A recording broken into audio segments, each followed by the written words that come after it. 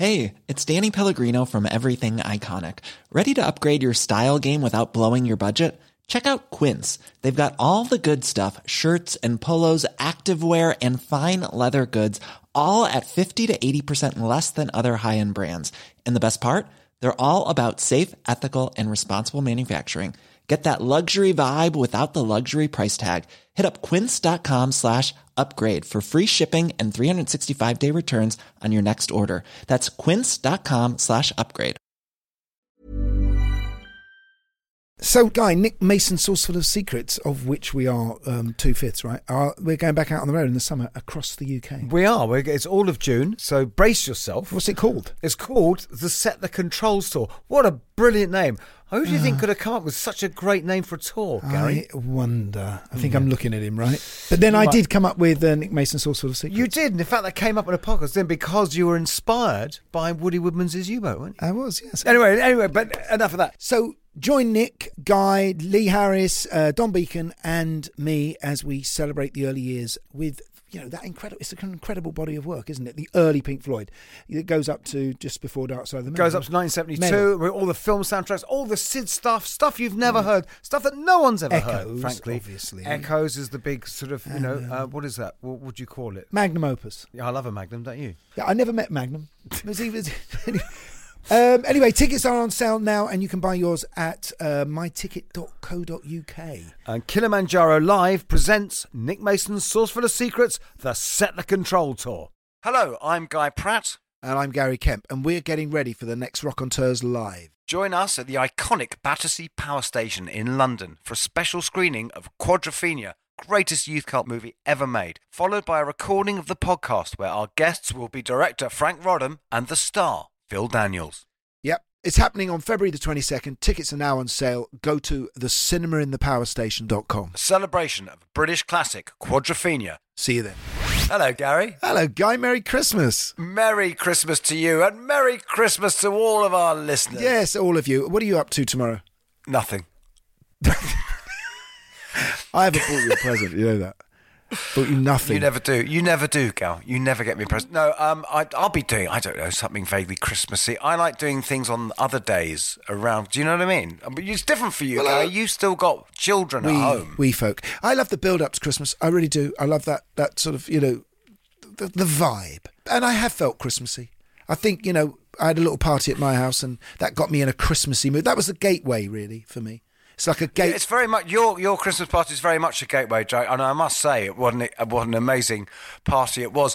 We now realise that the real reason that we've been doing Raconteurs for the last few years is so that Gary can harvest celebrities for his Christmas party. But we had a few celebrities that we would love to have on. They were there, and we still can't twist their arm, can we? That's right. Yeah, we tried that. Yeah, again, this is the other reason for you throwing your party is in the hope of luring people onto Raconteurs. Of course, Raconteurs is the centre of my existence, as it should be. It should be. And our guest today. I mean, there's none more Christmas, really, is there? None more Christmassy. Well, there's only one or two who would be equally Christmassy, one of whom we've had, which, of course, is Noddy Holder. But this is, nothing says Christmas special more than our guest. Yeah, more than our guest. I mean, what a fantastic history. I mean, 3 legendary bands, all sorts of stuff. Yeah, 20 singles in the UK charts. Come on, Bill, come on. Three UK number ones. But, and of course, Rock and Roll Hall of Fame with ELO in 2017. That was nice, by the way. Don't you think that was nice, considering, because that's not, that one album, which is brilliant, by the way, and I would recommend anyone go and listen to the first album, which is the Electric Light Orchestra. Yeah. But that's not what hit, that's kind of not what got in the Rock and Roll Hall of Fame, is it? Do you know what I mean? Yeah. So it's great that he got in on that. He got embraced in that by Jeff Lynne. Yes. Well, they were so important together. But of course, obviously, Jeff wasn't there when Roy started in The Move. And there's tons of such good music from The Move. I mean, such good music. It's been a great rabbit hole and really fun and really well produced. And it was that legendary duo of. It was Danny Cordell, wasn't it? That's right. And Tony Secunda. Tony Secunda. But anyway. It's easy for you to say, isn't it? And to stay safe. I used to know his brother, actually, Danny Secunda. He used to run Track Records. Do you know his wife, Chiquita, was the one who first put the glitter on Mark and David's face. Do you know that story? So Chiquita Secunda. How dare you? So they were at a party, and I think it was the night before that Mark was going to go on Top of the Pops for the first time. And she got some glitter from her makeup. She put it under his cheek and said, "Why don't you go on like this?" And of course, David saw that happening. He was at the party. He was at the other side of the room, and he came running over and he said, "Glitter me too," sort of thing. And glitter me too. That's brilliant. That's our new battle cry. Yeah, I tell you, they'll shoot me first with my pantaloons. Anyway. Yeah, so yes, there's lots to talk about. There's the Move, there's Electric Light Orchestra. Oh, and he had a band called Wizard, right? Who went on to do all sorts of other stuff as well. He produced lots of other people, did all sorts of other things. He's brilliant. Yeah, big story. Let's get him on. Welcome to the Raconteurs.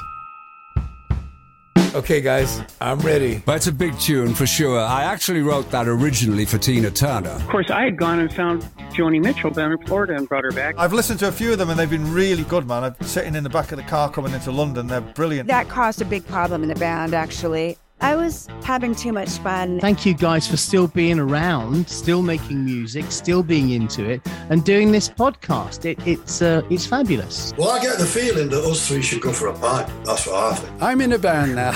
It's called Roxy Music. You know this thing about the 10,000 hours of experience? Oh, yeah. Get good at something. When we recorded Arnold Lane, we'd done about 50 hours. The Raconteurs podcast with Gary Kemp and Guy Pratt. Keep on rocking! Greetings. Yes, you're on the phone. Haven't got you at a bad time, have we? I'm talking to you lot. Hello, mate. Greetings. Look at that. Hi, Roy. I'm Guy. Delighted to meet you. Hello, Guy. Hi, Gary. Hello, mate. Nice to have you on. Thanks for doing this. We bumped into each other, didn't we, in the Peak District? Yeah, in Derbyshire, yeah. What a shock. It's one of those, because I'd never met you before. And I looked across and I just said hello, and I thought, I know him. And then you came over and introduced yourself, and that was it. Yeah, yeah. If it was in London, I'd have known you straight away, but being up there, I didn't, Exactly. It's like somebody not wearing the uniform, you know what I mean? So what, were you both out walking or something? No, we were in a hotel in the Peak District. Gary might have been. I wasn't. Definitely.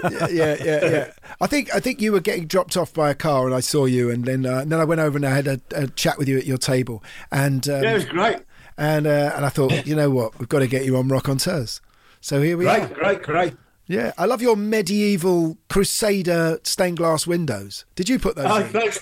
Yeah, I thought I'd turn the desk round a bit to make it a bit more interesting. Or the bookshelves are at the other end of the room. They're usually at the back of you. And is that the shovel guitar, the spade guitar? Oh, yeah. Look at that. See? Eagle eye. For those of you listening on radio, I'm just showing them the spade guitar. Look at that. Fantastic. So it's a guitar that looks like a spade. What made you think of that? Well, I did a drawing of a Spear and Jackson shovel, and put some. Sorry, say that again. Put some tuning pegs and pickups on it. And I thought, well, that looks great. So I gave it to John Birch, and he made it. Here's another one, Wally. There, I'm just changing the strings on it. It's a double neck. Hang about. It's a double neck Fender Strat. I've never seen one of those. That. Wow. And it's a guitar at the top and a 6-string bass at the bottom. Wow. Fantastic. So, and has it got an ice maker in the back? David Gilmour's got a double neck Strat, or he had it, because basically he had this piece. He said somehow he ended up with this piece of mahogany, and he just had it hanging around, didn't know what to do with it. So he thought, actually, why don't I get a double neck Strat? So he had a double neck Strat made, and he put it on. So it was so heavy. Oh yeah, that is yeah. It looks when I look at it though, it makes me feel like it needs to go in for a 16-hour operation in a German hospital or something. be separated. Bit like myself. But with was the spade guitar at the same time as the yob guitar? Was that a 70s thing? Yeah, it was. Yeah, John Birch used to make a lot of guitars. That's right. Yeah. Great. He was a bit of a lad though, John Birch, because I only found out later. Because like in those days, he didn't take much notice of the guitars and that. I mean, the one that I had that my parents bought me, which was originally Flamingo Pink, I think it was called, and it sprayed all sorts of colours because it was a thing to do in those days. Yeah. And I really wish I hadn't. And what Bertie used to do is, I didn't realise till later that he used to, for your listeners, there's a place on the back of a Fender guitar with a serial number on it, which denotes what year it was made and all the this neck plate, stuff. yeah. The neck plate, yeah. So what he used to do is he used to nick the neck plates and put them on his own guitars and flog them for loads of money. Oh, my God. And yet I ended up with a neck plate on the back of mine that was no number at all. Wow. And I didn't even realise. So there are guitars out there that proper dealers are probably selling for the wrong price. Oh, yeah, yeah. I don't know if it's with guitar, because with basses, if it's got an L in front of it, that's when it gets really valuable, because that's pre-CBS. Yeah. Sorry, you started I didn't know that. Basses. I will now. So there's so much You're to going talk to to you just about. chisel L's into all the back numbers. Right. There's so much to talk to you about, Roy. I mean, listening back to, my God, man, look at you. I'm looking at you here now, and you look fantastic. Yeah. And I can't believe you go back to the 60s. You don't look so bad yourself. You go back to the 60s, to psychedelia, and listening to those early Move songs in the last couple of days. It's such a great rabbit hole. Genius. And for anyone to come up with the title, I Can Hear the Grass Grow. What a great title that was. Thanks. But all of it, going back to Night of Fear, your first one, which I noticed has a bit of Tchaikovsky in there. So you were really ahead of that game that we all thought was invented with ELO. Yeah, sure. I always wanted to do that. And it was only later that I was in a position to do the ELO thing. But I'd always been influenced by orchestral stuff because my parents always played it at home, Because you're self-taught, right? Yeah. But you're self-taught on everything, like cello and stuff. Yeah. Right? That's saxophone. I've never had any music lessons. Amazing. So what was the house like you grew up in? Were your parents musical? Well, my mum played the piano and my sister did. There was a piano in the house. But in fact, I played quite a lot of instruments, but I never had unlike you lot, I didn't have the patience for piano, and I'm not very good on it. I'm all right. I play a few chords if I want to write something, but if somebody said, "Can you play a tune? Give us a tune," and I couldn't do it, Yeah. So you haven't got the patience for the piano, but you got the patience for the cello. Okay. Yeah, cello and the bagpipes. Yeah, that's a challenge. So how did they come in? How did those instruments come into your life? What was the first instrument you owned? We never really had any money, the same as all of us when we first started and that. But when in the move, when we started to earn a little bit, I started to collect instruments, and there were a couple of shops down the Stratford Road in Birmingham that sold second-hand ones, and I bought a string bass which I loved, called it the Killer, and that was marvelous. And after Jerry Lee. Yeah. So what else did I buy? I bought an oboe, tenor horn, a few things, and then I thought, and it became a bit of a hobby, I just started collecting them, and you can't collect them without having a go on them, you know what I mean?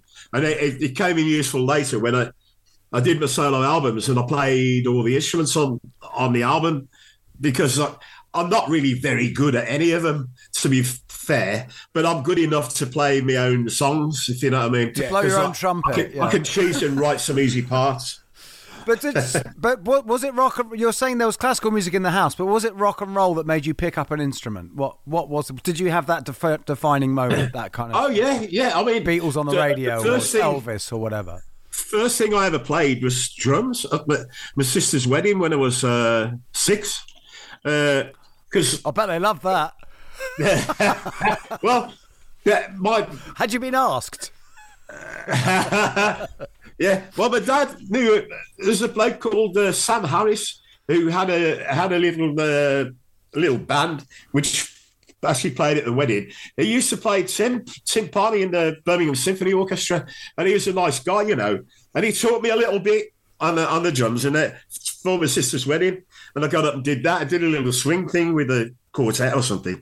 So that's the first time I ever played, and The next thing I think was my dad bought me a chromatic harmonica when I was 10, and I had a go at that. Guitar, when I was around about 12 or 13, I got on the bus, number 14 bus, into Birmingham, to Birmingham Town Hall to see the Shadows. There it is. It were just, because I've been a fan anyway, like buying the Cliff and the Shadows singles and all that. And I just love the sound of the guitar and that. And to listen to it live, it sounded like Hank's guitar had been dipped in Dettol, it was so clean and lovely and dying and fabulous. And even Bruce Welch was playing a Fender Jazzmaster, which I'd never seen before. And you could hear all the strings going swing, when he played across it. It was fabulous. Those of us who know have probably played Birmingham Town Hall since. It's terrible. The sound is rotten. And the secret was that the only way to get a good sound there was to play quiet, which the Shadows did. They played quietly just through Vox AC30s. And it sounded fantastic. So I nagged my mum and dad forever after that to buy me a guitar, which was like the first guitar I had was a Hofner Colorama. Because it had a tremolo arm, and I wanted to do all those things. Because also everyone had Hofners, didn't they? Because you couldn't buy American guitars in those days. Professionals did, but that's a designer guitar to have. Yeah, but it was still the German makes were popular, weren't they? It was the closest you could get, wasn't it, to a Strap then in those days? That's what George had, wasn't it? George had did he? His first guitar his parents bought him was a Hofner President. Yeah. Is it true, though, that talking about the Shadows and Hank, because I did read somewhere that after Carl left the Move, Carl Wayne, that you asked Hank to play guitar for the Move. Is that true? Yeah. Wow. What did he say? He politely said, well, I'm doing all right, thanks, I'd always been a big fan. I didn't ask him, but I suggested it, and but he actually invited us round to. I think we went into his manager's office or something, and he came in and he was really nice and everything. And he said, "I think I've got it sorted. I don't really want to join another band." But if he'd said yes, you wouldn't have asked Jeff Lynne. Do you think Jeff wouldn't have joined if Hank had said yes? There's a point. Yeah. The whole of rock and roll would have changed. Yeah, that's true. Cool. I've got to say, looking at this, Roy, one thing you've got to say about Birmingham in the mid-'60s is all the bands had fantastic names. The Falcons, Jerry Levine and the Avengers, Mike Sheridan and the Night Riders, who later became the Idle Race. I mean, that really. That was a thing, Guy, wasn't it? In that early '60s, during the Parnes era, to name a band someone's name and the somethings, because for a while it was John Lennon and the Silver Beatles, wasn't it? Right, They were trying yeah. When I thought of the name of the Move, I just called it Move, and I did the lettering on some plates and saucers on some paper and gave it to a sign writer to do the logo and all that. And it was the promoters that changed it. They used to call it The Move or The Who, or I think even with your band. Pink Floyd, they called it The Pink Floyd, which is ridiculous. And it sort of stuck. It stuck with us after that. But then, saying about the name of the bands, and all that, it's probably only the name that was any good. But also, what a scene that was with the Moody Blues up there as well. Yeah, and Spencer Davis, and there was a few. Yeah, there's some good ones. Were Band of Joy around then? No, or was that? Say again. Band of Joy, were they around then, or was that a bit later? Oh, Robbers. Yeah. But they sort of moved in different circles somehow. He was more doing the bluesy clubs and that kind of thing, whereas we were doing things like the Plaza and all that. Just local ballroom kind of places. Did the Move start as a sort of psychedelic band? Did that come out of your influence? Come out of Sgt. Pepper's, or was it to do with Moody Blues? That big album that they made, Days of Future Past. Oh, that was later. What were the influences? But it wasn't influenced by the Moody Blues or any of that. I mean, we used to play all of the Move used to play in separate bands in Birmingham, and we used to congregate at a place called the Cedar Club, because in those days, the money was crap everywhere, and the only way you could make any money was to do what they called a double. So you go and play first at the ice rink, and then do the double at the Cedar Club or another club. So you did 2 gigs in one night. And that's hauling your amps around and everything. Oh yeah. None of us had much of a life apart from that. So if we had a night off, we'd go down to Cedar Club anyway, even if we weren't playing, just to take the mick out of the bands that were on, kind of thing, And we got chatting about stuff, and we were all pretty fed up with being a human jukebox and just doing the chart stuff and that kind of thing, which we did. We all did Beatles covers and all that kind of stuff. And I'd already written some songs anyway. And at the time, I was with Mike Sheridan and the Night Riders, who weren't really interested in any original songs at all at the time.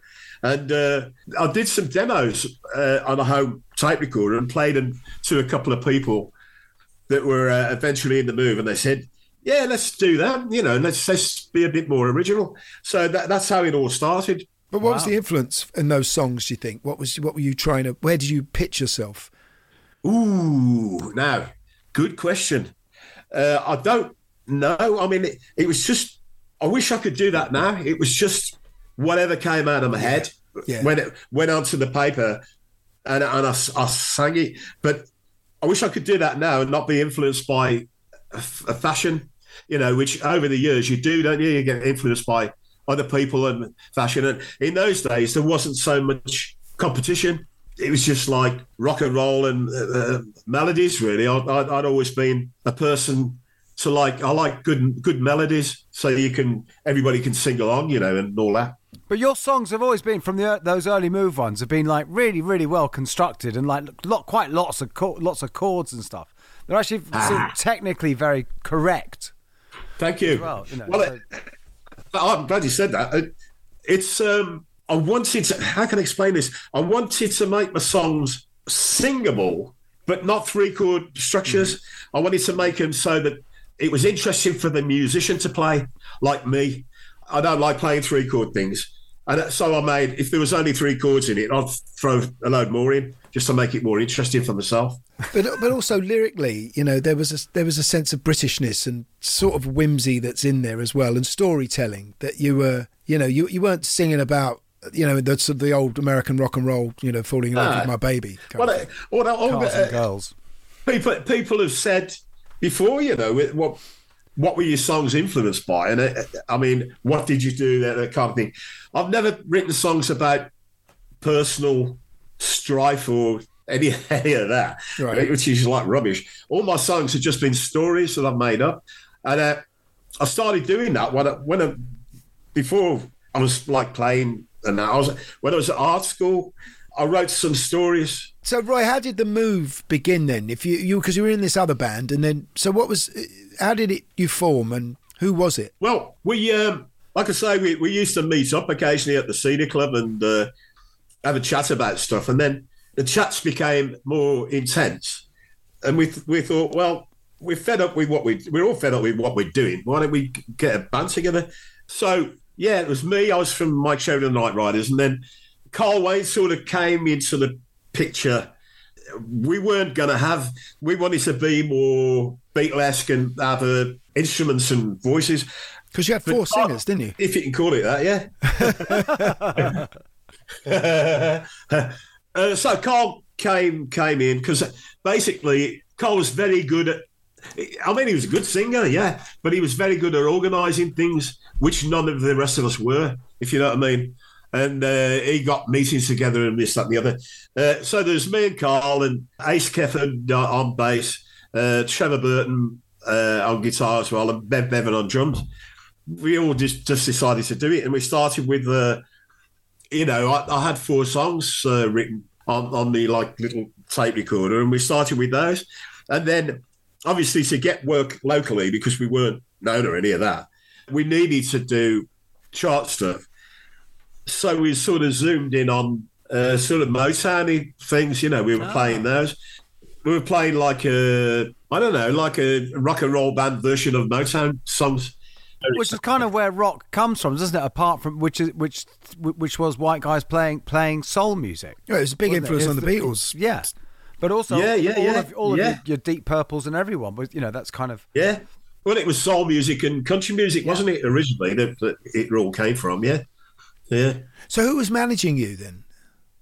Nobody. We just did it. There were local agents that used to book us. It was one of those kind of things. In those days, the Belfry, which is like a golf centre, there used to be a gig there, which was a good gig, and we did the gig. And who turned up that night was a guy called Tony Secunda, who managed the Moody Blues. Yeah. And he came along. Someone, I didn't know about this, but someone asked him to come along and have a look at us.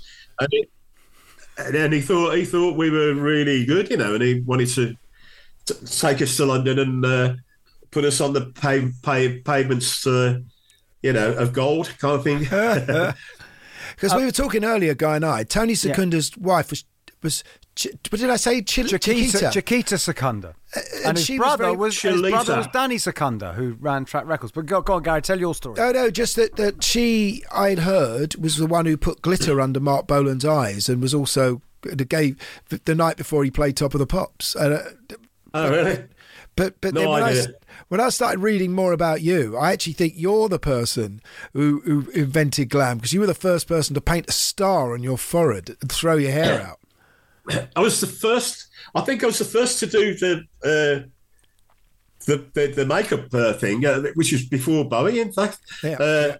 And this came about when we did a single called Brontosaurus with The Move, and Carl Wayne had just left as lead singer, so everybody pointed to me to do it. And someone I knew made me a long sort of coat with triangles on, with black and white triangles, which was the Brontosaurus coat, which I wore on. We did Old Grey Whistle Test. We did that.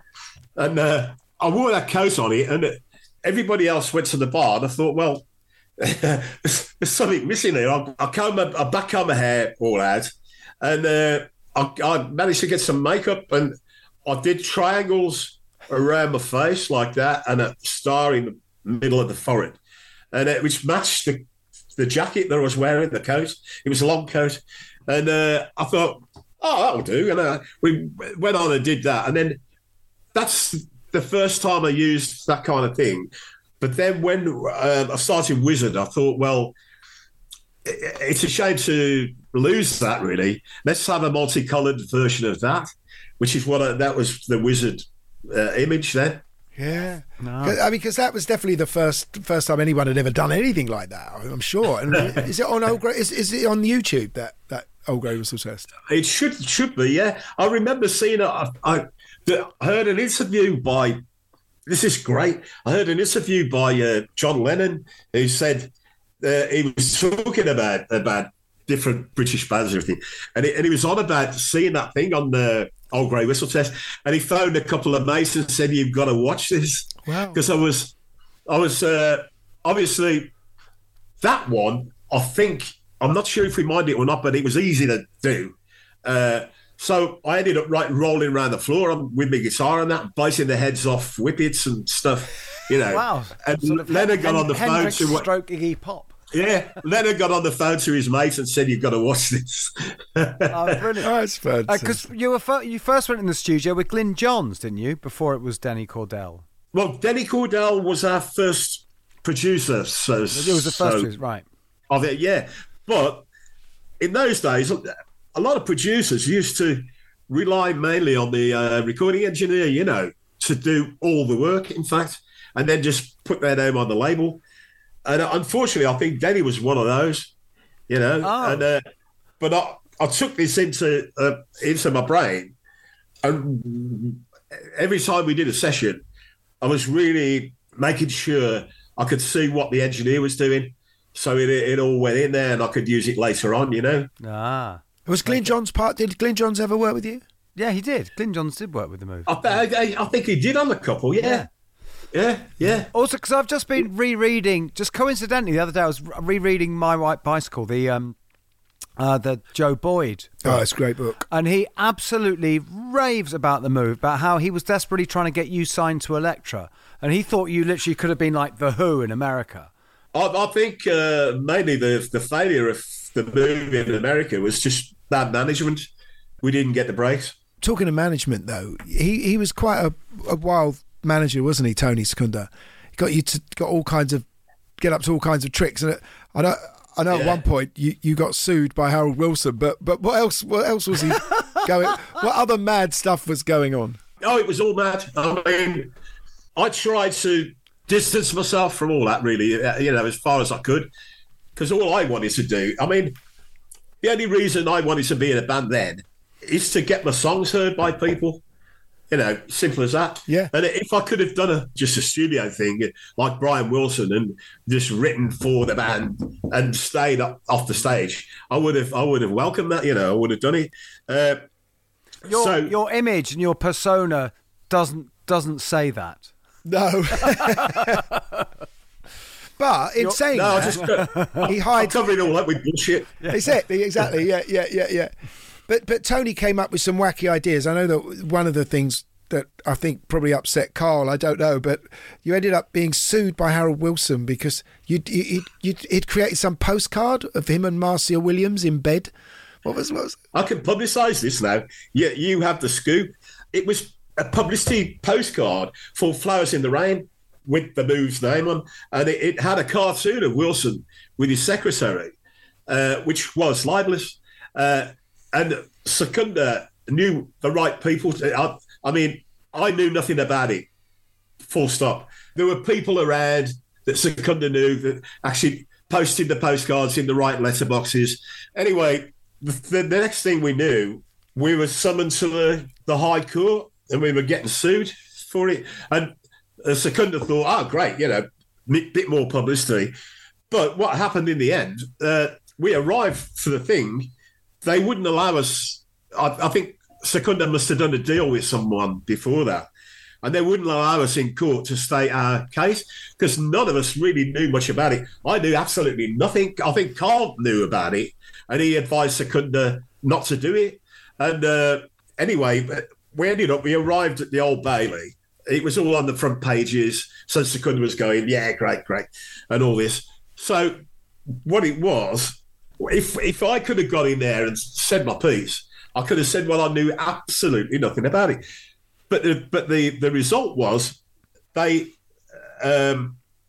took away all our royalties and gave them to the Harold Wilson Trust. And I lost more than everybody else because I wrote the song. Oh. And they nicked Flowers in the Rain and the B-side. Oh. I've never earned a penny from any of it since. But now that Marcia Williams has died, his secretary, I might stand a chance now because there are a few things coming out in the newspapers saying that Wilson did have an affair with her, and the result from that was they were saying, well, he didn't, and now he has. Hopefully, I don't think I'm going to ever get the money back that I'm owed, but it would be nice to be able to pass the clear your name. But seriously, Roy, you've never earned any money from Flowers in the Rain because of that. It still goes to Harold Wilson. Not a penny, no. More to the point, what is the Harold Wilson Trust? Where was that money going? Because surely they can't have just been putting it in their pockets. That would be a new roof on someone's house, maybe. Who knows? His cottage in the Scilly Isles. No, I mean, listen, I'm sure that there's a charity that it's meant to go to, but it's still criminal that you had to suffer for something that Tony Secunda did. Yeah, for publicity. Well, stuff. I was totally not guilty, and I had all my money taken off me, which was in those days was. And that's a big song. That's one of your biggest songs, right? Yeah. Flowers in the Rain for the Move. Well, yeah, because it was the first song ever played on Radio 1. Yeah. So whenever there's anything going on, they always play that,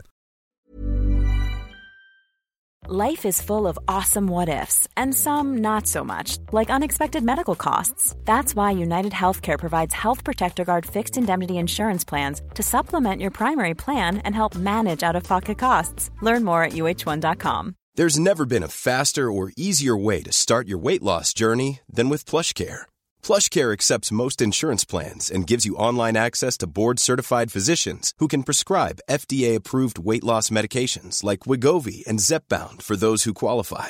Take charge of your health and speak with a board-certified physician about a weight loss plan that's right for you. Get started today at plushcare.com/weight loss. That's plushcare.com/weight loss. plushcare.com/weight loss. This episode of Raconteurs is sponsored by AG1, the daily nutrition supplement. AG1 is a comprehensive and convenient blend of over 70 vitamins, minerals and other vital ingredients like gut-friendly bacteria, antioxidants and much more. Just one scoop of AG1 daily has all the nutrients you need to support your mental performance, energy levels, heart health and immune system. To be honest, it's pretty vital stuff for us, because when you've got a life on the road and you're short of time, or you're too busy to plan and prepare healthy meals, you're getting your podcast together, you're being shouted at, and it's just a nightmare, AG1 gives me all the good stuff and helps keep my energy levels where I need, ready for showtime or doing the podcast, and with a nice vanilla taste. It keeps me focused, feeling good, feeling healthy with its daily dose of vitamin C and zinc, and it's so easy to use. Just one scoop a day gives me over 70 carefully selected ingredients. Simple. Trusted by Olympians, F1 drivers and the Raconteurs. So if you want to replace your multivitamin and more, start with AG1. Try AG1 and a free 1-year supply of vitamin D and 5 free AG1 travel packs with your first subscription. Go to drinkag1.com/raconteurs. That's drinkag1.com/raconteurs. Check it out. For me, Fire Brigade was so great. I loved it as a kid. And that was you singing on that one, wasn't it? Well, actually, can I give you a little something on that? Is that, Roy, I don't know if you know that Gary and I are in this band together, Nick Mason's Sauce Full of Secrets. And Brilliant. And as our encore on the first 3 tours, we used to close with Point Me at the Sky. And I actually used to insert the line of Call the Fire Brigade into that. You did, yeah. That's from your song. Really? Yeah, so, yeah. Well, thank you. There seemed to be some more money that's not coming your way. Let's go to Harold Wilson. You've had that, mate. Yeah, no. I think Blair got mine. Yeah. But a great song, and just fantastic. I mean, production as well. I mean, that was really what was starting to come out in the Move. This kind of really ornate, cinematic style of producing that was with strange instruments here and there. And that great thing, and parts jumping out. That's the thing I love. There'd suddenly be a guitar part just for a bar. Yeah. It's like way louder than everything else. Well, we used to take a lot of care in those days on mixing and that kind of stuff. And I thought it would go into outer space and we'd have speakers all around the room by now, But now people are listening to it on a phone in the corner of the room, just stuck on the chair, Well, at the other end, there is the whole Atmos spatial thing going on. But I know what you mean. Yeah. Roy, is it true though? You that first album, the tapes all got stolen or something when you were making the first Move album? I think so. Yeah, I didn't really know much about what was going on there. I tried to remove myself from the publicity end of it. Because I heard... I could get on with the writing. Did Harold Wilson nick him? Yeah, probably, yeah. What's George Brown? What's out there is that they went missing and then they got found in a skip and you had to re-record the first album again. Is this all not true? No, we didn't re-record the album. I don't know what happened with the tapes, but they must have found them. Because we didn't re-record it. They're wrapped around the World Cup. Yeah. Skip. And then you're talking about Fire Brigade. I went down to Olympic Studios in Barnes, and we were supposed to be having a producer there mixing it, which I won't name names, but he didn't turn up. So in the end, I did it myself. I didn't get any credit on the record. But I did it myself, and that was the first time I actually got into producing properly, because me and the sound engineer had a lot in common, and it worked really, really well. Did Carl Wayne leave at the same time as Tony Secunda and Jeff Lynne arrive? Is that how it happened? Because you went from the fire into the frying pan. You got rid of Tony Secunda and got Don Arden. Yes. Oh, God, thank you. Thanks for reminding me. Yeah, good God. He was a disagreeable character, if anybody was. And the thing is... Never heard that. Yeah. And the thing is, how can I explain this? Our previous manager, who wasn't seconded, it was somebody else, actually sold us to Arden when we were number one in the charts with Blackberry Way. So Arden never, ever had to do anything to promote us. We were already there, if you know what I mean. Wow. And I didn't know at the time, and I otherwise I wouldn't have done it. And we were signed up, and not good. That's the story of bands in those days, wasn't it? They're sort of like treated like cattle. Yeah, it's basically human trafficking, isn't it? I mean, it's... Oh, say no more. Good line, I'll use that. But when did Jeff come in, and why did Jeff come in, and how did that happen? Well, I'd had the idea for an ELO type thing for a few years before that. And I was writing material that suited it. And the rest of I was in the Move at the time, and the rest of the band thought I was nuts. So... That's right, because you'd started putting cellos and stuff on Move songs, hadn't you? You'd been trying to incorporate that. Yeah.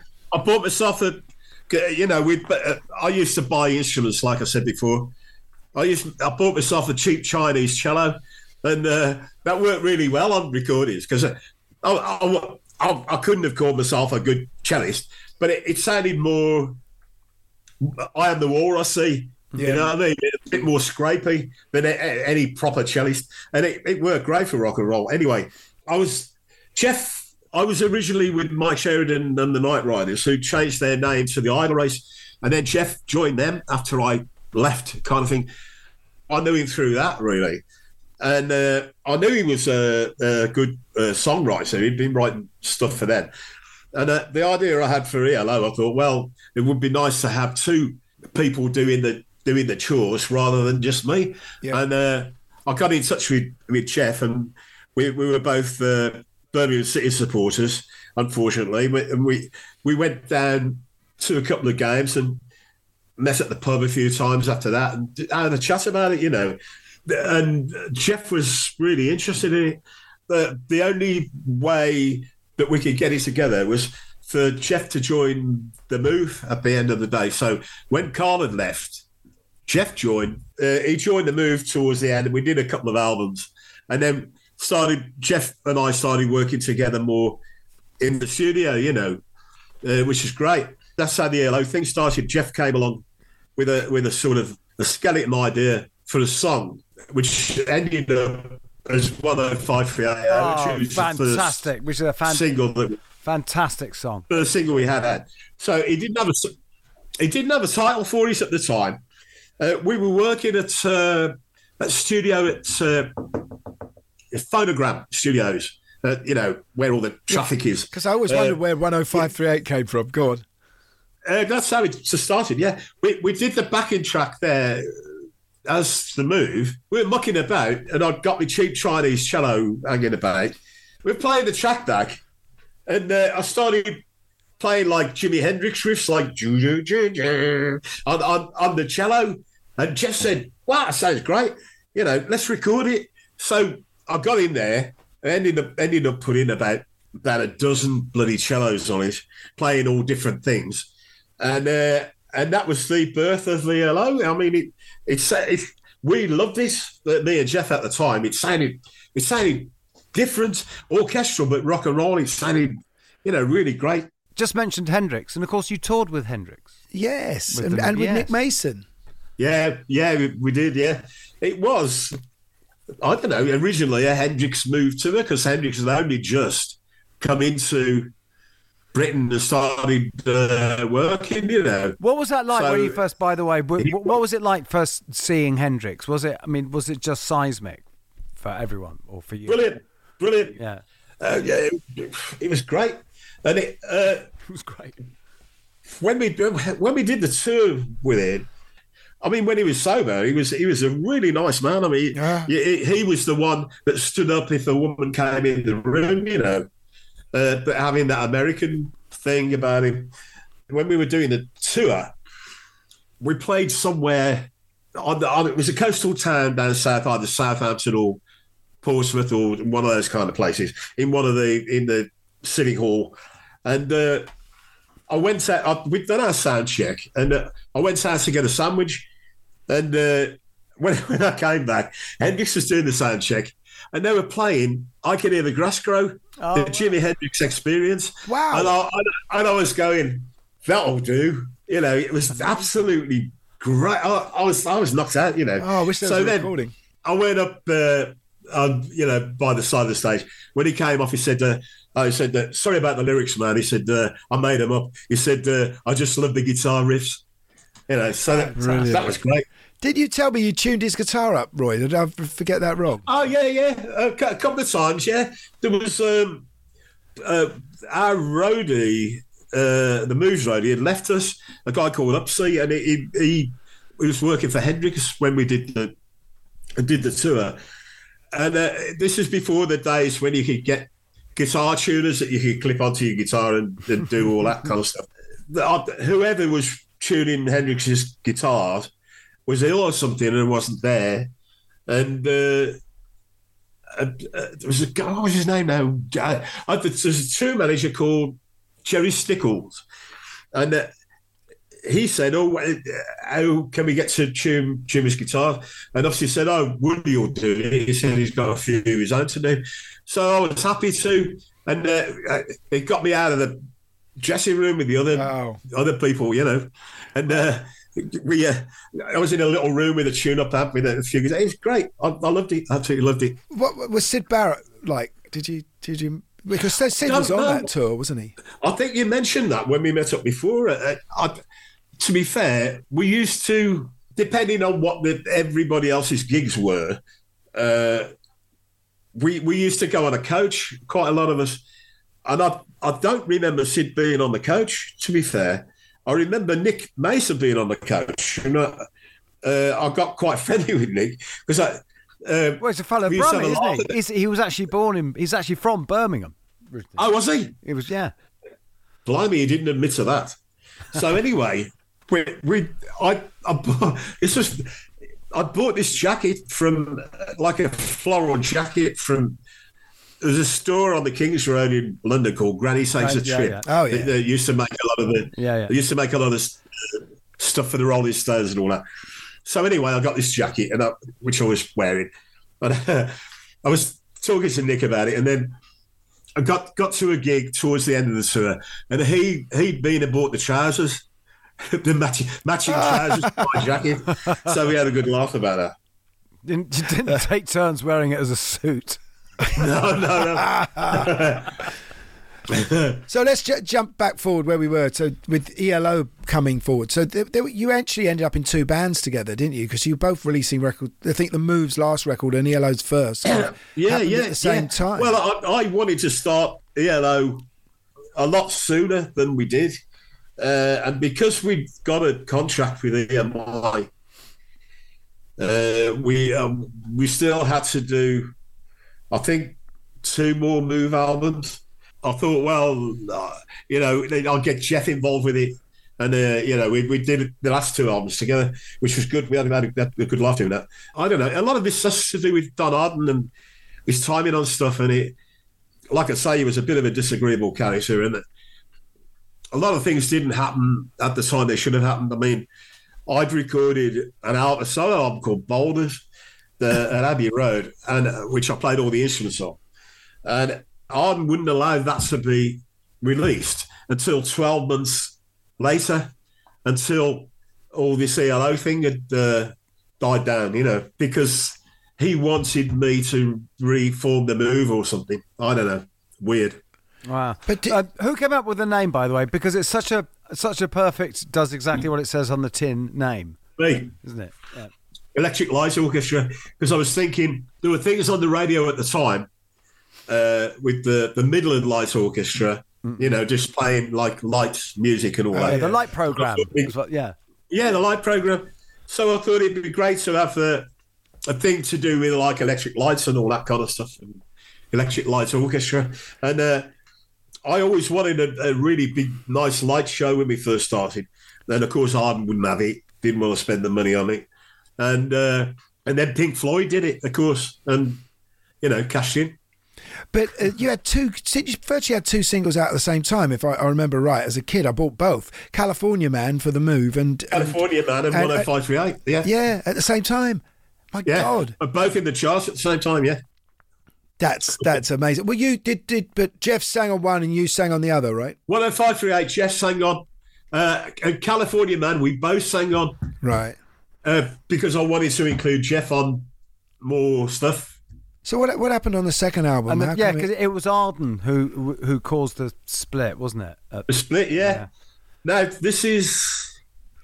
I've got to be careful how I don't know how you're going to edit this program, but I've got to be careful how I say this because it's difficult to explain. Do you want to do it through the medium of dance? The reason, go on. The reason I left ELO was through pressure from Don Arden, not because, some of the media said that me and Jeff had an argument, or from now till then, I don't think Jeff and I had ever fallen out. But it's how Arden and his team wanted to portray it, that we'd fallen out. So now two bands, this, that, and the other.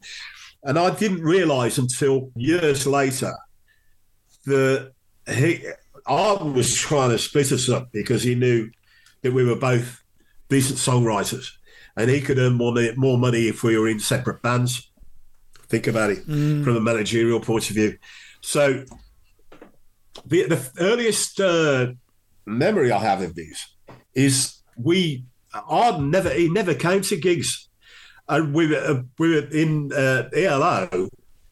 We were doing a tour of we're over in Italy of all places, and then all of a sudden, Arden turned up with his son and a few people from the office. And I thought, what the hell's he doing here? Because he never ever comes to gigs. He never came to any Move gigs, never. And I wondered there's something going on here. So anyway, in those days, my hearing was good in those days.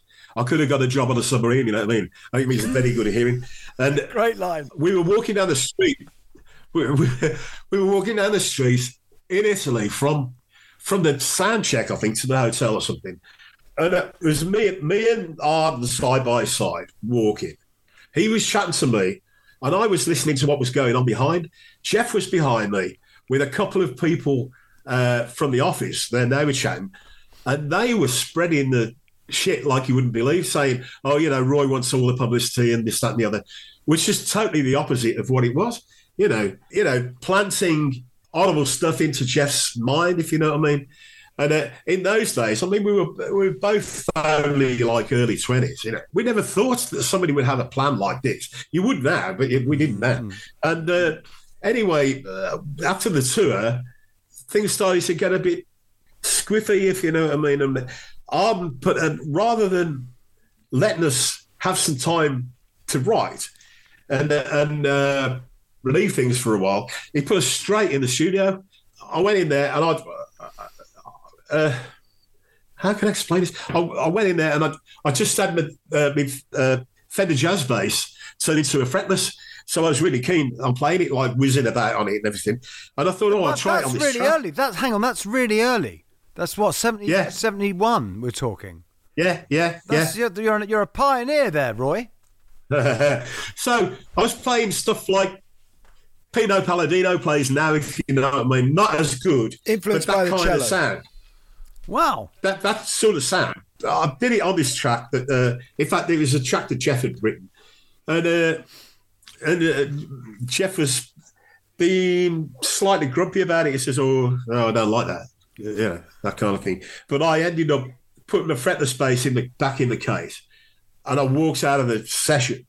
And I went to meet a mate of mine, Rick Price, who was the bass player in The Move, at the end of The Move. And he was the bass player in Wizard as well. Good bloke. And I just wanted somebody else's opinion who knows stuff. And he was recording at Air Studios with a band there. And we chatted about it all. And I came to the conclusion that it would be the best idea to leave ELO before we actually fell out, which we never did fall out. And that's what I did. Right. And was Wizard straight away on your mind? How long did it take before that happened? Well, it took us a while to get ELO together, so I didn't want to take too much time over it. And I'd already written some rock and roll tracks that I was going to put on a follow-up, a solo album, which I think the tracks were Ballpark Incident, See My Baby Drive, those kind of things. Because there was a rock and roll revival at that time, wasn't there? Guy and I saw a great documentary recently about a rock and roll revival concert in America where John Lennon in played. Toronto, which was the end of the Beatles, really. It was the first Plastic Ono Band gig. But But also there was the big things at Wembley Stadium and stuff happening. Well, that was a bit later. Yeah, that was another thing that really annoyed me greatly. I was asked to do... I mean, it was a big job, the Wembley Stadium. I mean, Little Richard, Jerry Lee Lewis. Oh, you did that, right. Little Richard, Jerry Lee Lewis, Bo Diddley, all them, they were all on it. This has nothing to do with Don Arden, who was still my manager at the time. But he got a bit pissed off about it. And the people that were organising it liked me. They were fans of mine, so they said, will you do it? And I said, yeah. And then I got a band together specifically to do that, which was Wizard. And Don Arden got into he put a spanner in the works somehow. And then when a week before the gig, he changed the name of Wizard to The Move. What? On the poster. Wow. Oh, think about shenanigans. That one. So that could have been great publicity for Wizard at the time. Being the first, it was the first gig we ever did. Come on, boy. You didn't need it. I mean, you had consecutive number ones, didn't you? I mean, See My Baby Drive, Angel Fingers. I mean, but Ballpark Incident, and we're not even got to the Christmas single yet. I mean, I just remember what I loved about Wizard and why I have bought the singles was this wall of sound production, this great sort of baritone saxophones and everything going so big, and I mean it's very Spectre-ish, wasn't it? Yeah. Also, one thing I said, I love Spectre. Yeah, you could tell. But going back and listening to them for this, Roy, is remembering is that on things like See My Baby Drive, it's just you had an embarrassment of riches. Like there's like 4 separate incredibly strong hooks in that song. You could have split that into 3 or 4 singles easily. It's just hook after hook after hook. It's brilliant. What I try to do with the songs is to make, rather than the middle 8 section or middle bit, whichever you want to call it, just be a throwaway. I like that to be a separate entity, and let's just sort of link it up, so that you can sing that. You could sing that at a football game on its own without the main song, and I think that's quite important. I just remember Ballpark Incident was such a great title. Even as a kid, I just thought, wow, what is the incident? Yeah. And it was so what's a ballpark? Do you know what you had some mad stuff going on telly as well? Because what I didn't know till yesterday was that your girlfriend was Aisha Bruff. And at the time, and she was the one who used to dress Supersonic, from Aisha's Liftoff. My God. And she used to dance on the stage, didn't she? On top of the Pops, dressed up as mad, whatever, roller skates. Lift off with Aisha. Because Nick Lift Off with Aisha. Just to say, Nick Rhodes from Duran always rubs my nose in that because for me, the first time I saw Bowie do Starman was on Top of the Pops, and he said, "Oh no." First time I saw Bowie do Starman was on Aisha. Oh, right, yeah. Which was before Top of the Pops. She was quite... what can I say? Yeah. But what a great idea that was. Thank you. Nice to have some feedback from other... That really pleases me. That's great, thank you. I mean, you don't have to say good things. Just say what you think, and it does help. We are. Oh, thanks. Yeah, I'll send you the check later. But what made you want to write a Christmas song? Send it to Harold Wilson. What made you want to write a Christmas song, Roy? Well, I was thinking this is around May of that year, I think it was. 73. And I thought, well, there hasn't been a Christmas hit for a long time, like a proper rock and roll one. They'd all been like weird comedy things, and I think the only one I could remember at that time was Brenda Lee rocking around the Christmas tree, the original one. And I thought, time for another. And so I started writing it round about then, and for a couple of months after that, I don't usually sit down and torture myself and write the whole song because I'm too lazy to do that. I just write bits of it, throw them all in a folder, and then when I'm in the mood, I'll get them all out and finish it off, that kind of thing. So, yeah, and at that time, I hadn't got a clue that Slade or anybody else was going to be doing one because I knew Noddy anyway. I mean, he's a good lad, he's Noddy, and he kept his cards close to his chest, and so did I. And so we went in to record it, phonogram again, and I got the roadies to go in early on the session and put two massive fans up in the corner and some blue lights and make it really cold. And I phoned the band. Method. And said, come along to the session, bring your overcoats and scarves and bobble hats. And they did. And they came along. And we actually recorded the backing tracks of that in the bloody freezing cold, and it was great. And we got into the atmosphere of it. I got the control room, fairy lights and the Christmas tree and all that, just to get into the thing of it. It went really, really well. And then around about 5 o'clock, I think 5:30, we all went for a break for a sandwich and opened the doors, and it was absolutely blazing sunshine, really put the mockers on it. This was in August, we recorded it. I suppose I used to live near Jamie Oliver. Well, I passed by his old house where he used to live. And at about August every year, they'd be wheeling in the Christmas trees, and you'd see all the Christmas lights inside his house. Yeah. So obviously they were filming the Christmas special. Yeah, I've still got my tree up now.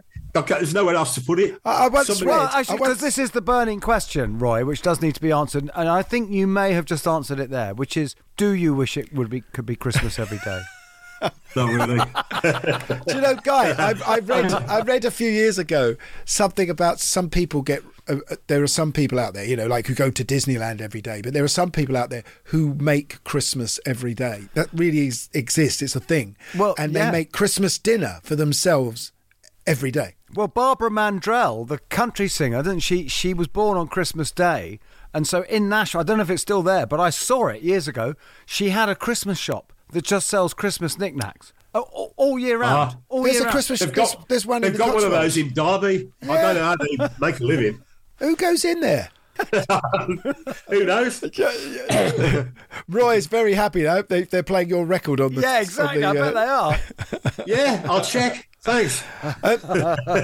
It was fantastic that you got embraced into the Rock and Roll Hall of Fame. Yes. Yeah, brilliant. And that was through ELO, in fact, really. It was ELO that was doing it. And I went along to the do in New York just a few years ago, and I hadn't seen Jeff for years, and we got on absolutely fine, It was great. And it was great because they actually played live for the new ELO lot, and they had some pictures on the screen at the back with me on it, which is great. Which is good. But I was listening to your Annie Haslam album earlier. Yeah, that was a nice collaboration. How did that come about? That was great. Yeah, that was great. Yeah, a couple of things that were good on that. We did a version of Going Home, Going Home, the Hovis advert, and I just treated myself to some balalaikas. Because a weird thing with balalaikas, they haven't got enough strings on to make a proper chord, so you have to have 3 of the bloody things and play them all together, and then it sounds like a proper jobbo. And I've recorded loads of them, and it sounded like a balalaika orchestra, and we did that as a backing track. I love that. Okay, Roy, man after your own heart. I have a bass balalaika. Oh, right. It's how much do you want for it? Yeah, I thought you might. I've had it for so long, and it's enormous, and it's like the back of it is it's like a boat, it's like a rowing boat, and it's like a flying V. It's got a spike in it. You have to lift it up, And really? Yeah. Okay. Because apparently, and there are old CBS recordings, because the Russians did have balalaika orchestras, and there were literally like 100 of them, going from balalaikas that big up to literally everything in between. Yeah, there's loads of them. Yeah, and they play with these really thick leather plectrums, and it's like everyone going, and it's a mad sound. But anyone who wants a relationship with Guy has to accept that the bass balalaika comes with you, doesn't it? Love my bass balalaika. Good, well done. I wouldn't have it any other way. Roy, it's been absolutely fantastic having you on. You told me the other week that you've not been playing live, but because you were out every single Christmas, weren't you? You and the Quo and various people, and do you miss that? Well, strangely enough, around about the time of the pandemic happened, it was 4 years ago, something like that. I was diagnosed with diabetes 2, which is left me with a few irritations, so to speak, that are not good for touring. And so because I had the excuse not to tour anyway, because the theatres weren't doing very well at the time, to give it a miss for a while, I stopped doing it. And the only thing I miss really is the people. I've never really been into the travelling and all the other nonsense that goes with it, you know. But I do love the people that I work with. But since then, you know, I became friends with Alfie Bow, who's an amazing singer. Right. And he's invited me along to a few of his gigs, so I get up and sing with him. I mean, the problem with singing with somebody like him is the first thing that crosses your mind, I need some singing lessons. Because he's bloody marvellous. He's a really good singer. Roy, thank you so much for coming on. Thank you. That's total great honour. Thanks, lads. You've been in my record collection since I first started. It's a great honour to have you on and been able to listen to all those songs again. Thank you very much. Thanks for inviting me. Ah, yeah. God, he looks great, doesn't he? I can't believe whatever he is, 70 It's quite imposing. He had with those two stained glass windows behind him, Crusaders type shields. Yeah, and he's got a bit of that look about him. It's so much though, isn't there? Man of Albion. But seriously, The Move and ELO and Wizard, and just, you know, gave a lot to music, has given a lot. Still Absolutely. is, probably. Would recommend to all of this, because it's been a great deep dive, because those Move records are fantastic, especially, and that first ELO album. Brilliant. And again, the Wizard stuff it's like an embarrassment of pop riches. Well, on that first ELO album, there's my dog. Well, your dog's on the first ELO album. Get out. He's just gone down to attack an Amazon man. But on that first ELO album, there's that fantastic proggy sort of medieval song, isn't there? Yeah. The Battle of Marston Moor. Oh, hang on, my dog's really howling. I'm gonna have to go. All right. Well, there sounds it is, like Seamus. So thanks to Ben, our producer. Thank you to Roy for being brilliant. Yeah. And we'll see you next week. You'll hear from us next week. Anyway, it's good night from me. Or Gary's dog, and it's good night from them. Raconteurs is produced by Gimme Sugar Productions for Warner Music Group UK. Acast powers the world's best podcasts. Here's a show that we recommend. Hey, I'm Guy Raz, and on my show, Wisdom from the Top, I talk with CEOs and business leaders about the toughest challenges of their careers. There's lots of ways to measure success. Sometimes a company has to bet against itself. We wanted to set ourselves apart by having a point of view. Businesses really impact people's lives in pretty fundamental ways. On Wisdom from the Top, some of the greatest business leaders of our time share their intimate stories of leadership, innovation, and transformation. Stories you won't hear anywhere else. Check out Wisdom from the Top, only on Luminary. Now, back to your show.